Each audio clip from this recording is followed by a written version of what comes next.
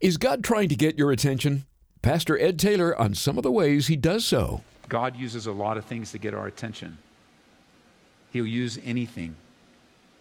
Sometimes it's a hospital room. It's a doctor's office. It's a diagnosis.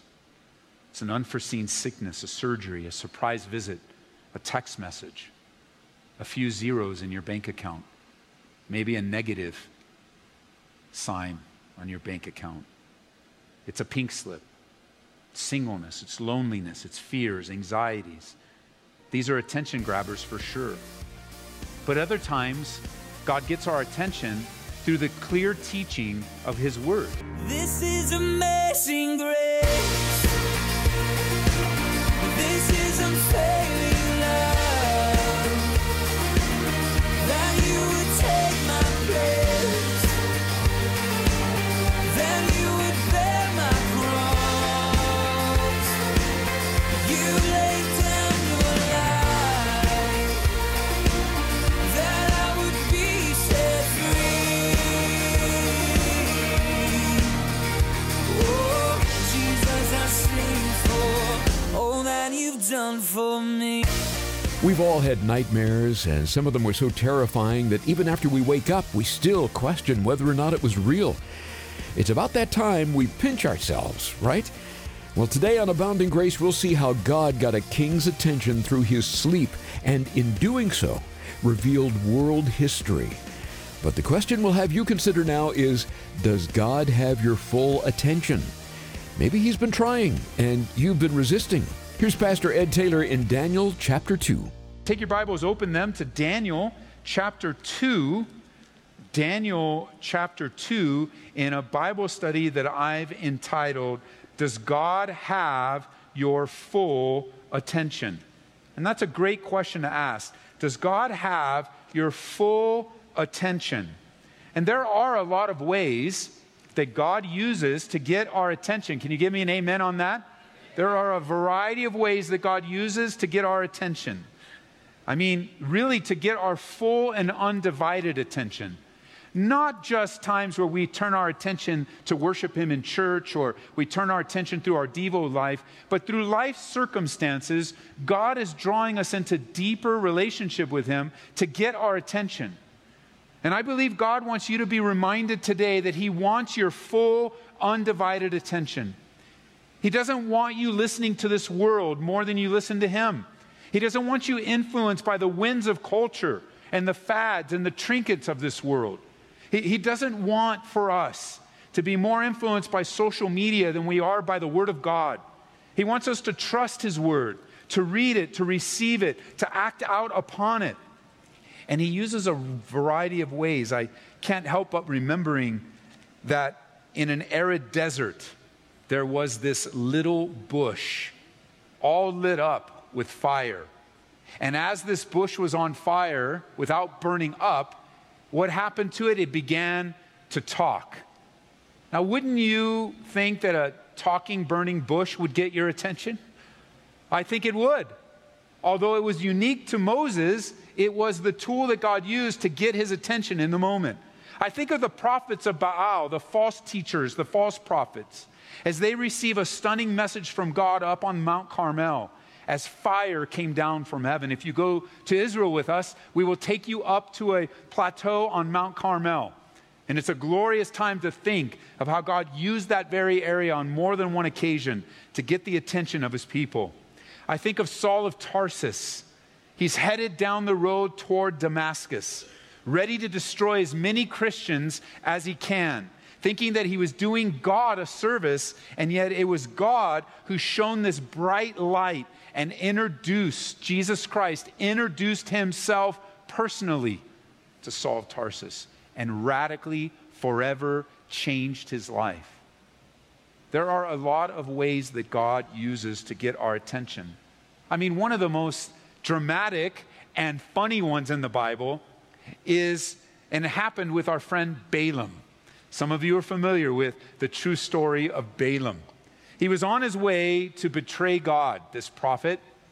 If you want to jot it down, let's turn there. Stay in Daniel, go to Numbers chapter 22, and let's look for a moment at this unusual story, true story of Balaam and how God spoke to him.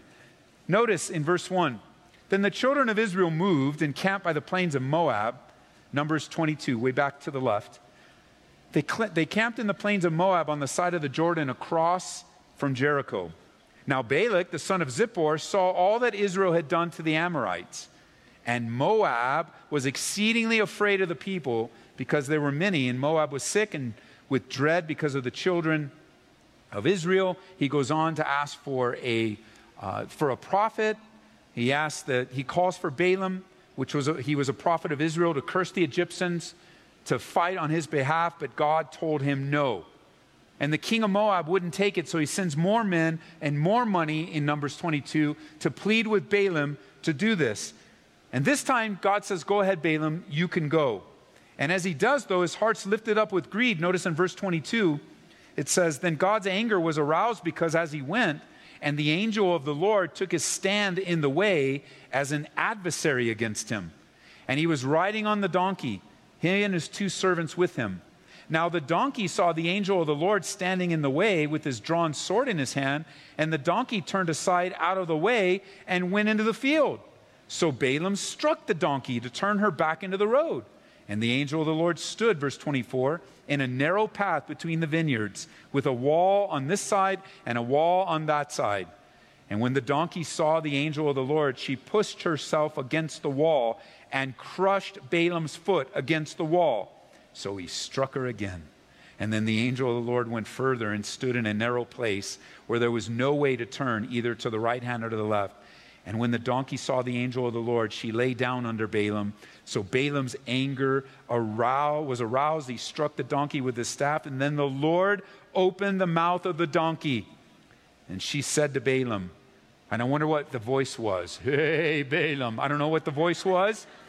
But the donkey says, it would have to be a female voice. But what have I done to you that you have struck me these 3 times? And Balaam said to the donkey, which is funnier than the first, because now he's having a talk. He's talking with this donkey. And Balaam says, hey, because you've abused me, I wish there were a sword in my hand, for now I would kill you. So the donkey said to Balaam, am I not your donkey on which you have ridden ever since I became yours to this day? Was I ever disposed to do this to you? And he said, no. And then the Lord opened Balaam's eyes, and he saw the angel of the Lord standing in the way and his drawn sword in his hand, and he bowed his head and fell flat on his face. The angel of the Lord said to him, why have you struck your donkey these 3 times? Behold, I've come out to stand against you, because your way is perverse. The donkey saw me and turned aside. If she didn't turn aside from me, verse 33, surely I would have also killed you by now and let her live. God uses a lot of things to get our attention.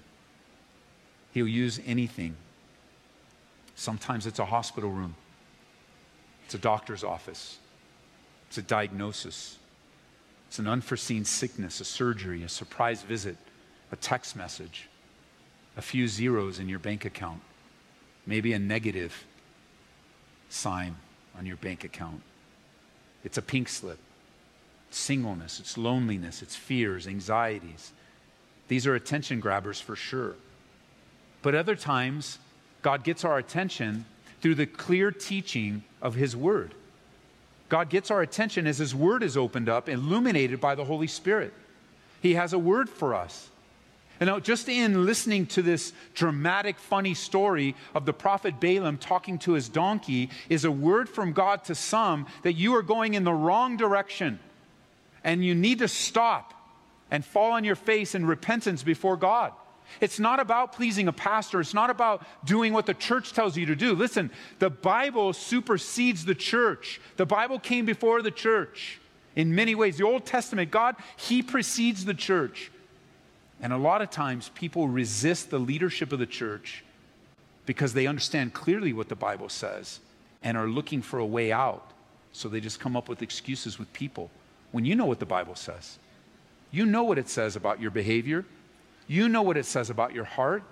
You know what it says. And you go, well, you know what, then let God send me a donkey. Well, I'm as close as a donkey as you're going to get today. And in many ways, I am a fool for Christ. God has chosen the foolish things of the world to confound the wise. He's chosen the foolishness of the simplicity of the gospel. A lot of times God will just speak to you by the reading of the Bible, by teaching, sound biblical teaching that uses the Bible as what it says, takes from the text. Let me give you a couple words to understand when it comes to interpreting the Bible. They're very important, and you want to know the difference. The methodology that we use, and which is accustomed and acceptable for studying and interpreting the Bible, is a word called exegesis. And you can spell it E-X-E-G-E-S-I-S, I believe. Exegesis. And it means that when we approach the Bible, we allow the Bible to teach us. And so the Bible study comes from the Bible. That's our goal, to open the Bible and allow it to say what it says. And that means we keep things in context. That means we allow the Bible to say what it says before and after, to give you the cultural understanding, what it meant to the original hearers, so then we can give you the application of what it may mean to us today. Exegesis. That's a very important, you need to find a church where they are committed to the sound exegesis of the Bible. You need that in your life. Otherwise, you're going to starve to death, literally. Because the opposite is what seems to be very popular today. And on occasion, we fail in this area too. That's why the Bible says, test all things, hold fast to what is good. And the opposite of exegesis is something known as eisegesis. And it's not Jesus, but Jesus. You know what I mean. I-S-I-G-E-S-I-S, I think is how it's spelled. It might be different. I don't have it in my notes. But eisegesis means that you read into the text. You make it say something that it doesn't say. And we all know, and we've all heard people say, I can give me the Bible, I can make it say whatever I want it to say. That's actually pretty true. You can take this little verse over here and this little verse over here, and you can take, one look today, you're just flipping on so-called Christian television during their fundraising times will tell you this. They just make up stuff. We want to give you the, Jeremiah 33 promise, and 33, that means God's going to give you a 33,000-fold of your giving. And what are you talking about? Open the Bible and see that Genesis 33:3 has nothing to do with what they say. Why? Because they read it into the text. You don't want to be in a church that does that.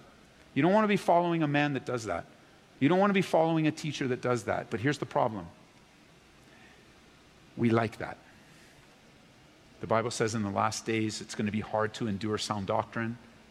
And so what do we do when we don't like what the Bible teaches? That's really what that means. We don't like sound doctrine. We don't like what we're hearing. We don't like what the Bible is saying. It seems like it's always convicting me or causing me to grow. Or, you don't want to. We were watching a Bible study too, part of our staff devos today, and the brother was telling us, the pastor was saying, look, you don't want to come to church just for this sense of being comfortable and, I want to leave, I want to be encouraged, I want to feel good when I leave. That happens sometimes, but you don't want a pastor that just hits that mark in your life already every week and say, I hope you feel better, I hope you enjoyed the message, and I hope everything. No, you want a pastor that speaks prophetically and calls you to the higher level. You don't want to be in the lower levels. You want to be in a church that's calling you to a higher living, that is growing in the sanctification of living in Christ, one that's willing to tell you the truth, tell you in love, but you don't want to just be around and just settle down in comfort and ease and not be growing in the things of God.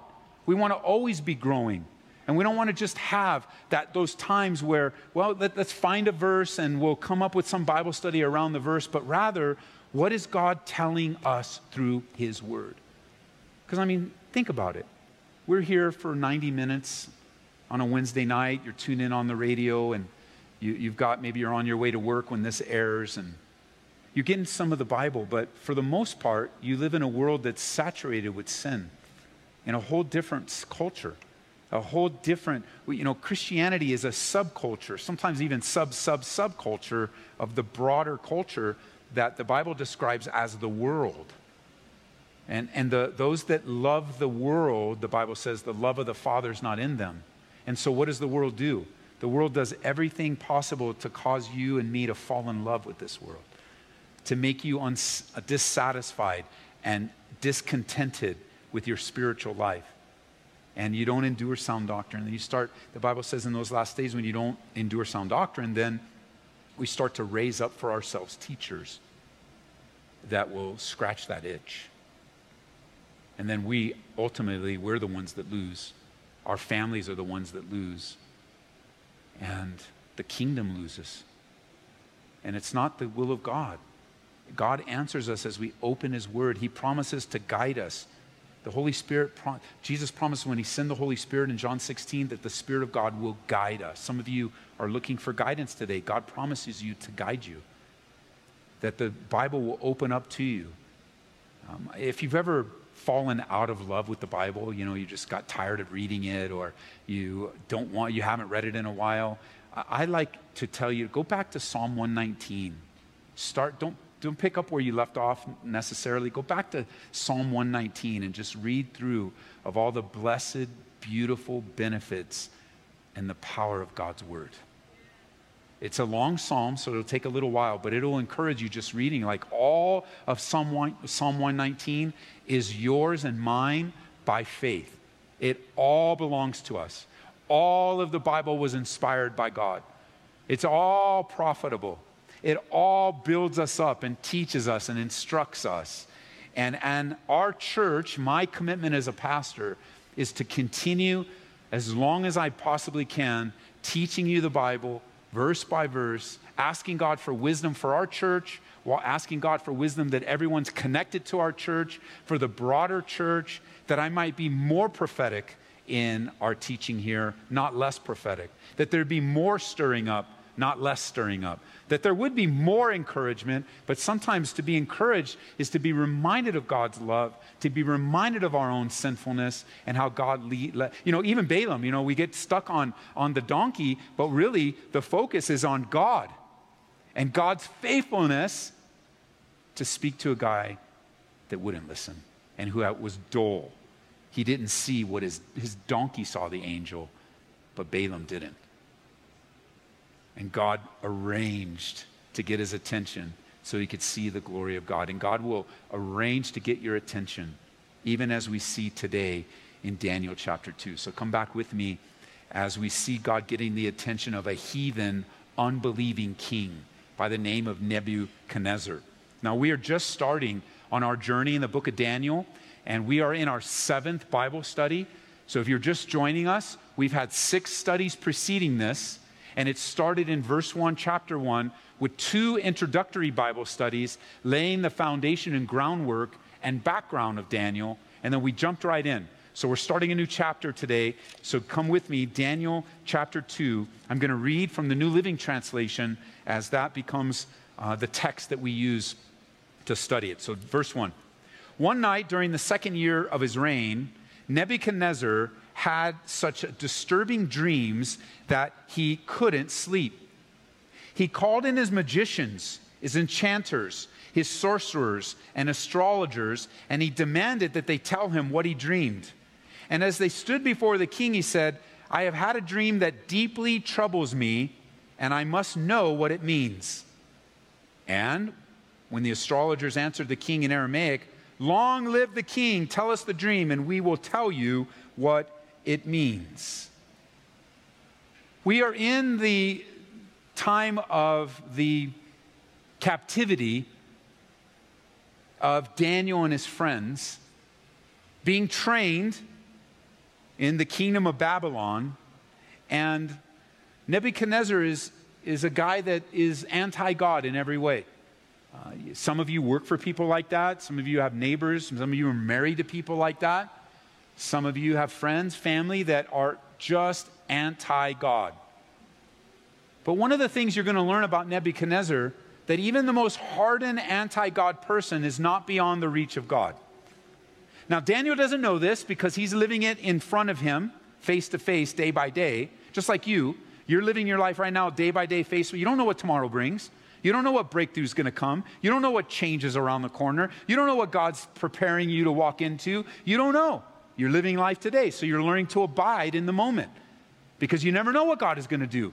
He's always working and always on time. He's always working in our lives, delivering to us exactly what he wants in his timing. And so Nebuchadnezzar doesn't know. He's just living a hate-filled life.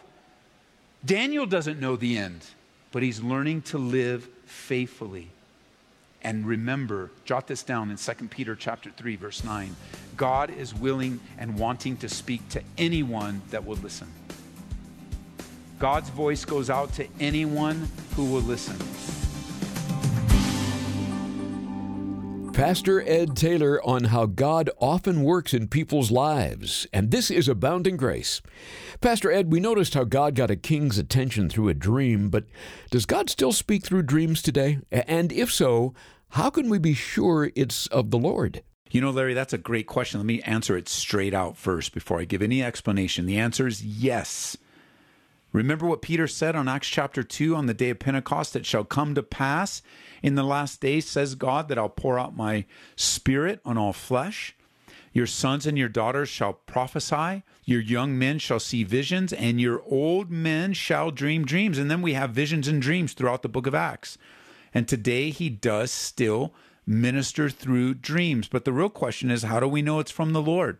Well, first of all, it's never going to contradict the scriptures. You're not going to have a dream that says it's okay to sin. You're not going to have a dream that introduces another Jesus. You're not going to have a dream that tells you to go and hurt somebody. But God could give a direction through a dream that's confirmed through a scripture. Now, I don't believe that it's as common as some people make it. I don't believe it's as common where you can write a book and now we have dream interpreters. I don't believe that. I think that's all fake. I know that might be shocking to some of you because you're like, well, you know, my favorite teacher is a dream interpreter. Yeah, I don't think so. That's not the normative thing in the scriptures.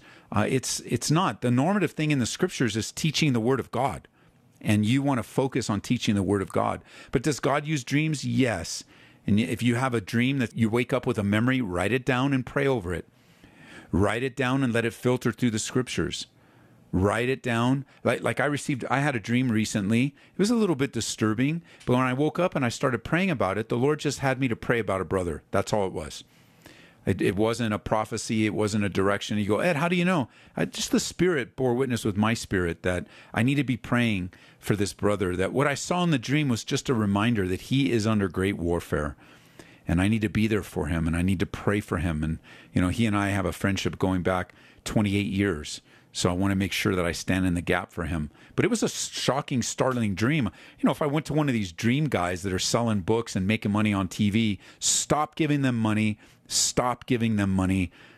Stop giving them money, please. They're going to make something up. Well, you know, in dreams, pizza means, pepperoni means, you know, don't listen to them. But also don't dismiss what the Bible says, that there'll be visions and dreams and that God will get your attention and he will speak to you. And if necessary, he'll give you something heavy duty you can confirm by the scriptures that will direct your life. And I think it's exciting. And on occasion, God can use a man to interpret dreams. We see that a few times in the scriptures. But for the most part, he teaches through his word. That's the normative. You want to know the word of God. But be sure to pay attention to your dreams. Write them down, pray over them, so the Spirit can bear witness to your spirit what God's trying to tell you. Thanks again, Pastor Ed. Today's message is called, Does God Have Your Full Attention? And you can hear it again online at aboundinggraceradio.com. Or listen to Abounding Grace through our app. Search for Calvary Aurora and download that today. We have been blessed in recent months by the large volume of people who have called or written to let us know that they listen and how God is doing a great work through the teaching of His Word. We're so thankful to God for this. And if you'd like to share your story, please email us through our website at aboundinggraceradio.com. We really want to hear from you. And we also have a book we'd like to get into your hands that is inspirational, to put it mildly. It's Standing in the Fire by Tom Doyle.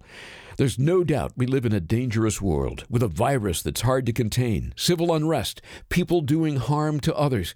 It would be easy for us to be paralyzed by fear. But there is another way to go, and that is to stand courageously. This book will encourage you to be courageous and realize you're a victor in Christ. Request a copy of Standing in the Fire when you give a gift of $25 or more to Abounding Grace.